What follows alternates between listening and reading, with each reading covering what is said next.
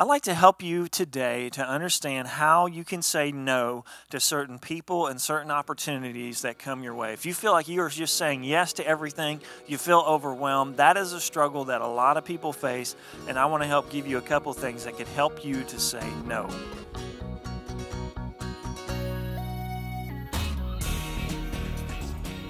To understand how we can better say no to certain things and opportunities, we're going to look at Jesus briefly and understand that Jesus understood a couple of principles and that helped him to have focus in his life, that helped him to use his time wisely. And the first principle that Jesus knew and understood when he came to this earth was that he had a particular purpose and calling from the Father.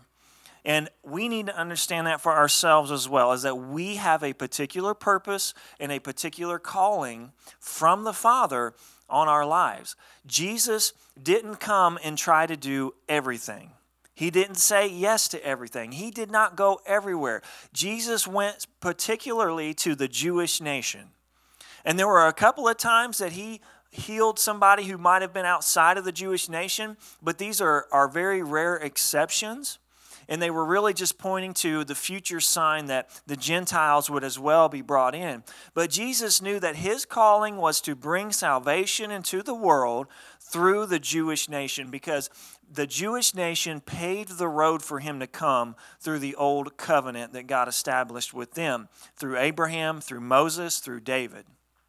All of these things paved the path, and it was the will of the Father that Jesus come through the Jewish nation to bring salvation into the world. So Jesus did his best to stay on task. That's why you find him a few times saying to people that he healed. People would approach him, and he would heal them. He said, look, to a leper, please do not tell anybody about this. Just go, show yourself to the priest, but keep this on the down low. Now, why would he do that? Why would he not want everybody to know about him? Because he had a particular purpose. He had a particular reason for being here, and people broadcasting what had happened might cause that calling to get jeopardized, might cause the calling of bringing salvation into the world to get confused with maybe he was come to overthrow the Romans, which was not why he came. So he understood his calling from the Father was a particular thing. The second thing that Jesus understood was that when Jesus came to this earth, he chose to submit himself to the principle of time. Before he came, he was with the Father, and he was outside of time. He didn't have the beginning and he didn't have the end. He operated outside of something that has already been created. When he came to this earth, he chose to submit himself to having a beginning and having an end, and having a limited amount of time in between those two things. And that's important for us to understand as well, because Jesus knew he didn't have all the time. He knew that he had a limited amount. He knew that he could not heal everybody who needed healing. He could not go to the Gentiles as well as the Jews. There was not enough time for Jesus to do these things. He knew that he could not give to people what they needed if he didn't go away and pray for a certain amount of time. He knew he had to portion out time here in order to give time here. He knew that if he gave everything to one thing, something else was going to suffer, because he was in the principle of time. And so why didn't Jesus, for example, why didn't he live till he was 45? And why wasn't he crucified when he was 45? Why did it have to happen at the age it happened? Well, he was submitting himself to time. He knew his particular time. Jesus' ministry started at a particular time and it ended at a particular time. And that was from God the Father, that God brought and called Jesus to. And so, rather than trying to do everything at once, he stuck to his calling. He stuck to the amount of time that he had. And he knew something very important, that it was better for him to ascend to the Father after he was resurrected, because when that happened, the Holy Spirit would come and fill his followers, and they would be able to go and be in more than one place at a time. They would be able to go out and be messengers, and there would be essentially the hands and feet of Jesus are all over the world, rather than it just being limited to this one particular person in one particular space and time. Now it's much broader. And we need to understand this in our lives, is that God has given us a certain amount of time. We have a beginning and we have an end on this earth with this life. And when you say yes to everything, you're always going to be saying no to something. And you have to realize that the time you've been given, God has a particular calling that you have to fulfill. And you cannot do that if you give up the time you're supposed to be doing that for something else. It's like this. It's, a lot of construction is going on today. And maybe God has called you to be the one that on this construction, this new road that's going in, you are actually putting in the drainage ditch. Okay? That's your calling. That's your purpose. God has called you to that. You have a certain amount of time to put in the drainage ditch. But then someone comes along and says, hey, would you mind coming over to help me pave this road over here, pave the road right here? And you say, yeah, sure. Well, what happens? The drainage ditch stops being accomplished. You start doing something you weren't really called to do. So, first of all, you're taking somebody else's spot who really needs to be there doing that. You are doing something you're really not that passionate about or not that good at, so it doesn't turn out as well as it should have.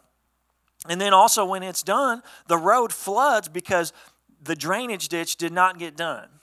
And so it's important to understand if you're called to something, you're passionate about something, God's put something in your heart to do, you don't need to be saying yes to everything else.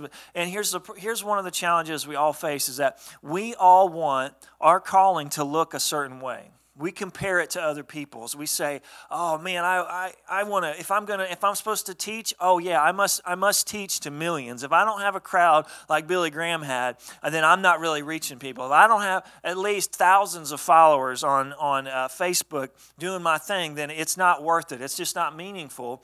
And we really miss it because here's the truth: Jesus did not minister to as many people as his followers ended up ministering to. Think about that. Jesus didn't do that. He did not reach as many people as those who came after him were able to reach because he understood his calling in the time that he had. And your calling may not be to get in the Mustang on the road and drive it down the road for everybody to see. Your calling might be to make sure that drainage ditch is done and put in. Your calling might be to make sure there's a sidewalk there for the people that need to walk and that don't have the ability to drive the car.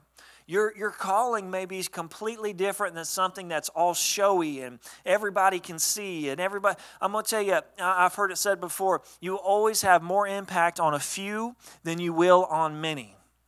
You could get up and preach to millions, but then you could sit down with one person and make such an impact on one person, that one person could go out and change the whole world. But if you focus on trying to be somebody else and saying yes to everything and yes to everyone, you're always going to struggle. You're always going to feel drained all the time. So I encourage you to practice saying no to certain things and certain people that you know are outside of your calling and are outside of the time that you've been given by God. I cannot say yes to every single person that asks me to come help them or put gas in their car. I just can't. Because if I did that, I wouldn't have any gas for my own family to get to the grocery store. I have to realize that if I'm going to give everything to everybody else, then my family is missing out on me as well. I have to portion my time accordingly because I've only been given so much of it. So I hope that helps you. Remember to pray about your calling, pray about the things God would have you do, and to give you courage to say no to those things that are going to detour you off of your calling. And that's kind of a red flag to know if it's something that's going to be not something you should do, is if you feel like this thing is detouring you off of the call that you have. And also remember that you've been given a certain amount of time and to use that time wisely. Time is so valuable and we have a limited amount of it on this earth.